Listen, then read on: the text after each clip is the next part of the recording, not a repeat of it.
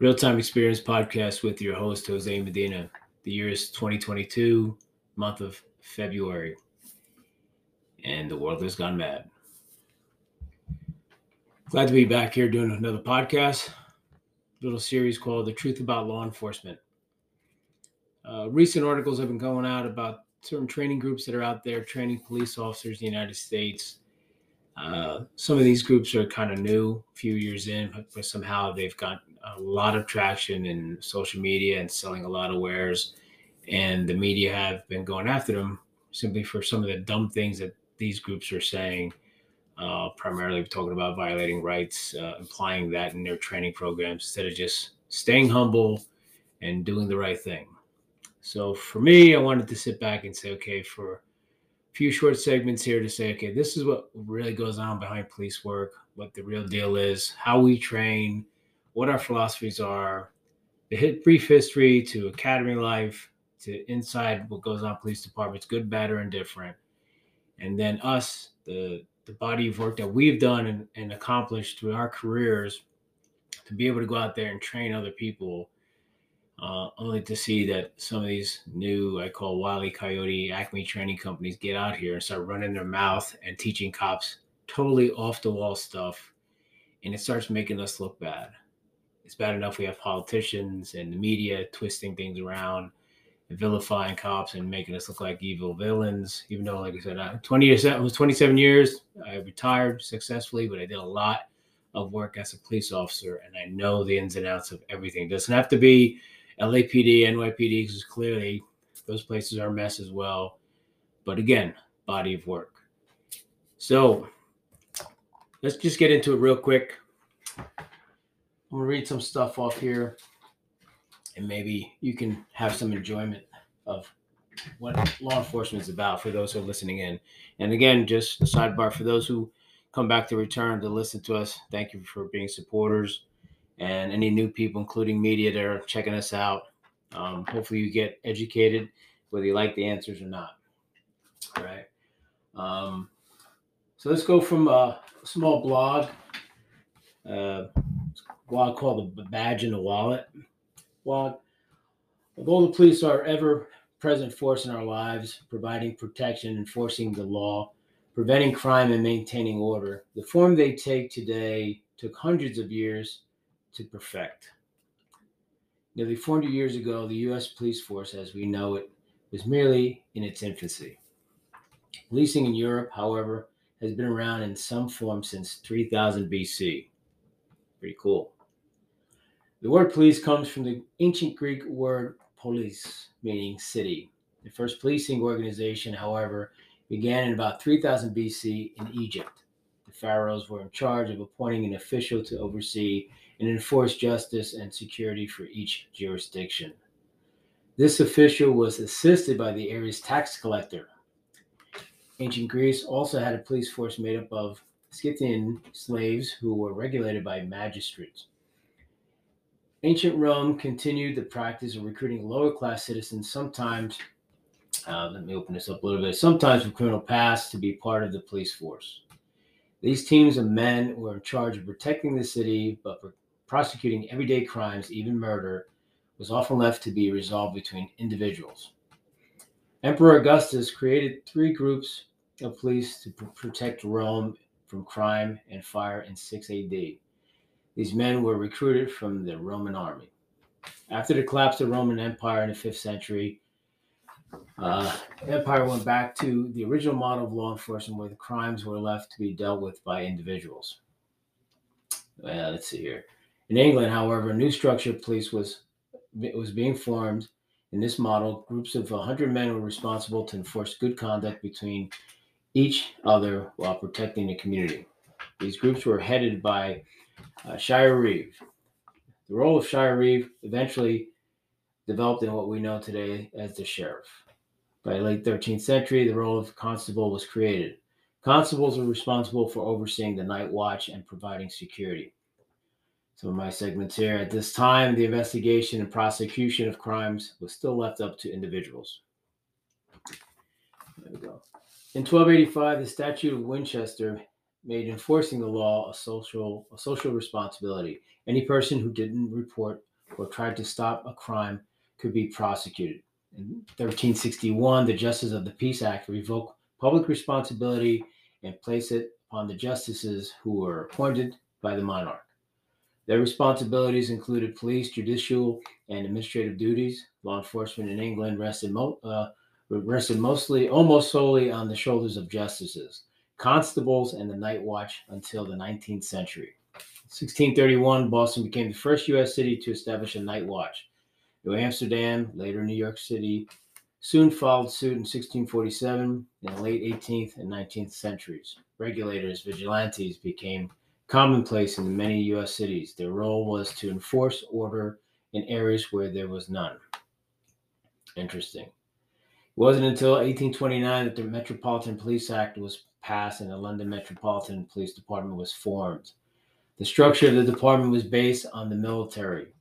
This law enforcement model went on to influence police departments in Great Britain, the British Commonwealth, and the United States. In the middle of the 19th century, the U.S. laws were passed in order to regulate social behavior, and penitentiaries, asylums, and official police forces were established. New York City was the first to have an official police department in 1844. The NYPD was based on the London Metropolitan Police Department model. Soon after, departments were established in New Orleans, Cincinnati in 1852, Boston, Philadelphia, 1854, Chicago, Milwaukee, 1855, Baltimore, and Newark, 1857. Authority over police was left to the neighborhoods and neighborhood leaders. Officers didn't wear any uniforms, and the initial function of the police was to prevent crimes. Once this provided a very difficult task, one of their main purposes became investigating crimes that had already been committed. The first detective unit began in New York City, 1857. In the mid to late 19th century, U.S. police were still governed by mostly the communities they were serving. Because of this, corruption and political favoritism were rampant and created major problems. By the end of the century, with much public influence, the police force became a civil service with control of the force being placed on the city and or the state. Between 1900s and 1920, the Prohibition movement, as well as fears of corruption and communist influence, led the need for federal and state police organizations. That's when we started growing, right? The Federal Bureau of Investigations, FBI, was created in 1908 to investigate antitrust and fraud cases, as well as crimes committed on government property or by government officials. Look at us now. In 1920, the Department of Treasury created the first large federal police agency, which was in charge of enforcing prohibition. Bear with me here because we have a few more to go. Again, a little bit of history. In order to deal with and prevent corruption and striking among local police forces, Pennsylvania established the first state police department in 1905. New York followed in 1917, Michigan, Colorado, West Virginia in 1919, and Massachusetts in 1920. Public confidence in the police was waning in the 20s and early 30s due to the effects of prohibition, corruption, and the frightening growth in gangs and crime. August Vollmer began to professionalize the police in the early 20th century. In 1916, he helped create the first university-level police educational program at the University of California, Berkeley. Who knew? He also pushed for prosecution of delinquent youths, started the Uniform Crime Reports program, which kept track of the annual national crime rate, and helped to abolish the physical and or mental torture the police had been using in suspect interrogation. J. Edgar Hoover became the lead and the head of the FBI in 1924 and began actively trying to change the image of detectives, the Bureau, and the police force as a whole. He made it mandatory for new agents to have formal education, nearly eliminated corruption, and almost single-handedly restored public opinion of the police. A new model was adopted, which became known as the 3 R's: random preventative patrols, rapid response to calls for service, and reactive criminal investigation. This model, as well as Hoover's military-based structure of the police force, became commonplace among all departments, or paramilitary. After World War II, it became the standard that police patrolled in cars. This enabled them to respond to calls for service more rapidly, as well as to provide a stronger police presence in the neighborhood. The addition of radios and police cars helped communication between police as well as response times. During the last half of the 20th century, law enforcement models stayed essentially the same, except for a few major policy changes. These included the introduction to the right of person to suspect to have an attorney present during an interrogation, the forbidding of the use of evidence at a trial that was obtained by unlawful search and seizure, and the Miranda warnings became a mandatory precursor to arrest in the 1960s. Police officers were also held to a higher standard and were expected to complete much more training before joining the force. Community policing efforts also helped to close the gap between police and citizens in the 1970s. During the 1980s, community policing helped the police force become familiar with and consult with the communities they serve, which decreased hostility between the public and officers. By the 2000s, 2/3 of all local police departments had a community policing plan. Today, law enforcement agencies continue to make progress as advancements in technology, science, research, equipment, and training take place. With computer-based technology, departments are becoming more centralized and information is more easily shared between them.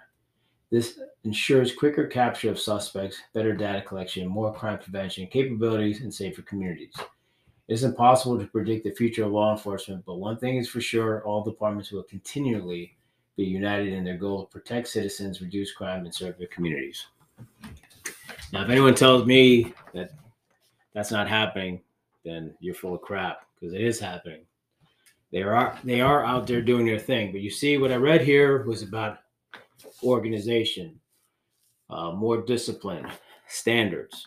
And if I look at little captions here, we talk about standards and stuff. Law enforcement certification and discipline. I'm on the National Conference of State Legislatures. All right. Licensing and certification. No national governing body enforces nationwide education and certification standards for peace officers. Instead, all states maintain peace officer standards and training post boards or similar agencies.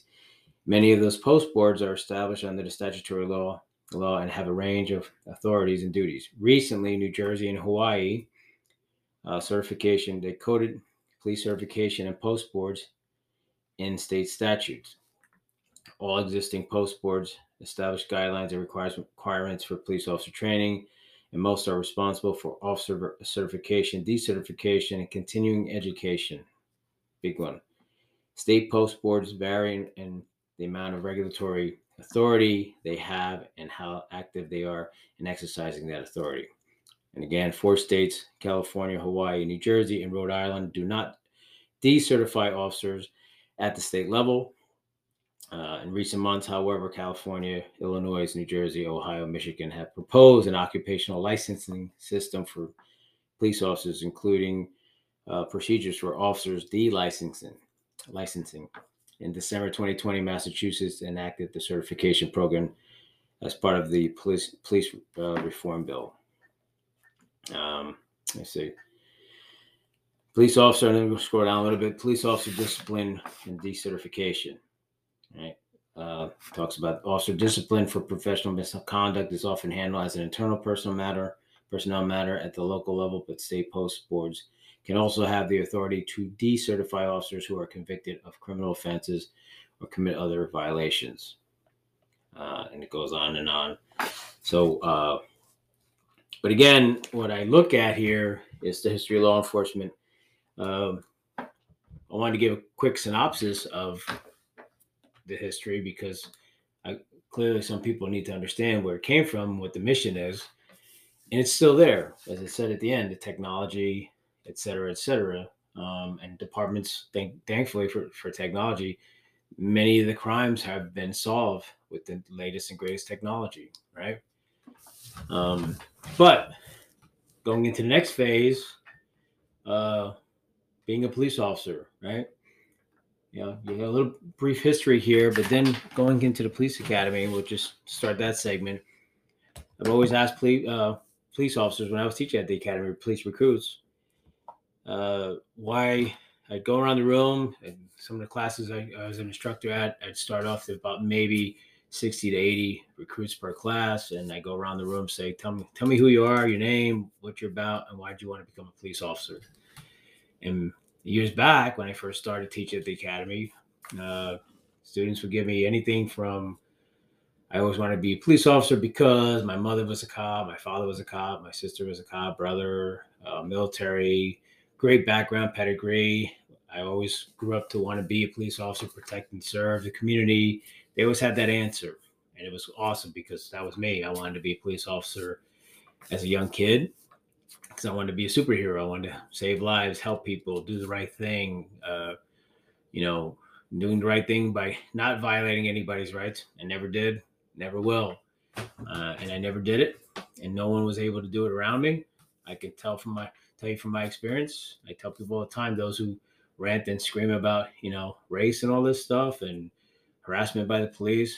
I've told people who out there ranting that have never been harassed by a cop ever. How can you sit here and say you were harassed by a police officer, or you talk about the race stuff and you've never felt what it's like to maybe be violated, maybe have a cop do something a little bit off? Because let's face it, starting to segment off here, a large percentage of police officers are awesome, men and women. I always say that the highest percentage in the high 90s, awesome guys and gals. And there's like you've heard it before, small percentage of people in our business that are a bunch of jerk offs that shouldn't be cops. They shouldn't have a badge. It's just the truth. And I'm not going to sit here and hide and justify it. But at the same time, there's a large percentage of people in the country and in the world that are amazing people. And there's a small percentage of people that are total jerk offs. It's just the way it is. And if you can't see through all that, then maybe you got to go see a shrink. I don't know. Anyway, but the academy, I would ask recruits, and they would tell me some of the greatest answers. Mom, dad, legacy, the whole nine. And then somewhere along the line, when the whole college degree thing started hitting the mainstream, and again, I got nothing against the college education thing and being educated because we always want to be learning and excelling our careers and our minds. But somewhere along the line, when that started coming in, we started seeing college graduates coming to the academy, and I'd ask questions, the same thing. Why are you here? Why do you want to be a police officer? Yeah, et cetera, et cetera. And then the answers became, well, I got my degree, and this was around the time where the jobs are hard to come by, the high-paying jobs, early 2000s, I believe it was. And they would tell me I can't find a job. They said the police pensions and benefits are some of the best in the business, and it's funny because police officers, our salaries and stuff were laughing stocks years ago. Low salary, low pay, the whole nine. And then somewhere along the road, we went to times and our salary started growing. It's not doctors pay, not lawyers pay. We get that, obviously these senators and stuff getting rich and stuff off taxpayer dime. But, we had small salaries and then they grew. So kudos to these young college people that said, I want to get a job that gave me pensions, benefits, and high paying salary, elevate my career and go from there. But the problem we ran across was, unfortunately, is the common sense factor. And I started seeing that because we had to start slowly trending with the times in the academy because, again, police academies were designed to be a disciplinary thing, a paramilitary organization, and a learning thing. There was segments of criminal justice law. There was segments of motor vehicle law. There were segments of hands-on practical, arrest, search, and seizure, pat searches, handcuffing. Because again, police officer's job is mostly interactive and hands-on job, right? And that's the good stuff. But what happened was there's also a discipline side, organizational side, there's a paramilitary side where people are standing at attention. People are respecting the rank and file of the academy, and uniforms looking good, pressed uniforms, haircuts, groomed. Again, the military style. and you had to listen and obey orders and be disciplined in that fact, because in this job of ours, you have to go out there in the streets and be disciplined. Right? And that's what we were training people. But somewhere along the line, as you know, the yelling and screaming as a drill instructor, I remember getting complaints because it went from was the norm, where we were getting in the faces of recruits and making them stress and feel the stress, because they got to get past that stress to be able to deal with what's going on out there in the field. All of a sudden, I had recruits crying. I had recruits literally almost dropping to their knees, crying, complaining that I was too violent, and or yelling too loud and giving them nightmares. And other instructors got the same complaints, and it was insane. It was totally insane. And we were trying to adapt to this whole methodology of things of like, okay, we got to tone it down. It just hit us like a ton of bricks, because we were used to giving the heavy dose of yelling, screaming, drill instructor aspects, and to watch young people start quivering and crying in front of you, and we had to find a way to kind of adapt. So we understood it's a new change. It's a whole new thing we had to do. So once we started adapting to that, and I started seeing that, I said, okay, we'll try to work around their emotions and their safe space, so to speak. But our concept was, if you show up you work in a town where you had some projects, maybe you worked in the city, or a lot of towns have low income housing, and that's where a lot of the violent crimes take place. Or it could just be a regular town, a wealthy town, but you could have a drunk couple having a domestic. And I've seen that happen, where you show up to somebody's house and they're like, get the fuck off my property, get into the cop's face. And you, as the police officer, have to have your wits about you, got to hold yourself together, be disciplined, and you can't haul off and knock somebody out. So the academy was a forum where it was going to teach you, as the new police recruit, how to endure stress, how to deal with people initiating stress in your face, and you learn how to de-escalate. Right? The new phrase now, but de-escalation's been around for decades. I mean, that's what we're teaching: how to de-escalate, how to teach, how to learn to control your emotions and be the professional. Because at the end of the day, it's like the movie Roadhouse. We always tell recruits, and we tell cops now, even these young cops are trying to teach, they're already certified with the badge and guns and all that good stuff. This job is nothing personal. Recruits, nothing personal. All right. It's a business, like the movie Roadhouse. Be nice. They can call you all the names in the book, but just be nice. Patrick Swayze coined it, right? Just be nice. And then when something kicks off, then there's time where it's not time to be nice. You don't be nice. And that means that those are the versions of, well, if it's a deadly force encounters, you versus them, and they're not dropping the gun and they're about to pull the trigger, unfortunately, killing somebody is not nice. And that's the example of, that's the time not to be nice. Because if they don't drop it, listen to your commands, and they pull that gun out and they're about to pull the trigger on you or somebody else, it's time not to be nice, and you got to do what you got to do. And that's what we pretty much started the academy with. When I was a recruit in the academy, I went through the corrections side first. So I was a correction officer, so I learned a lot there. And then I became a police officer, so I went through the academy for the police. So 2 academies there. And then I had the boot camp in the Marine Corps, which helped me understand the whole philosophy of teamwork and discipline and keeping my mouth shut. So I learned a lot as a recruit, which transferred over into a police academy instructor. And unfortunately, as we close this first segment out, there are certain instructors out there that are teaching police professionally. Some of these people are retired cops, maybe, faking a pension, because there are cops that have fake pensions out there. That's just the way it is, because they couldn't suck it up and do the job right, or got themselves in trouble, so they ran out the door. Now they're selling their wares. But when it comes to doing the right thing here, ladies and gentlemen,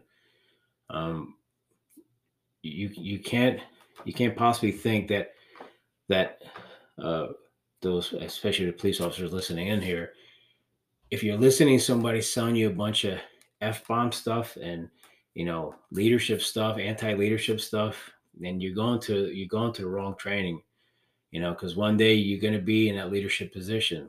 I mean, and again, going back to the academy, that's where we built structures. I was part of the structure of squad leaders and team leaders and class leaders.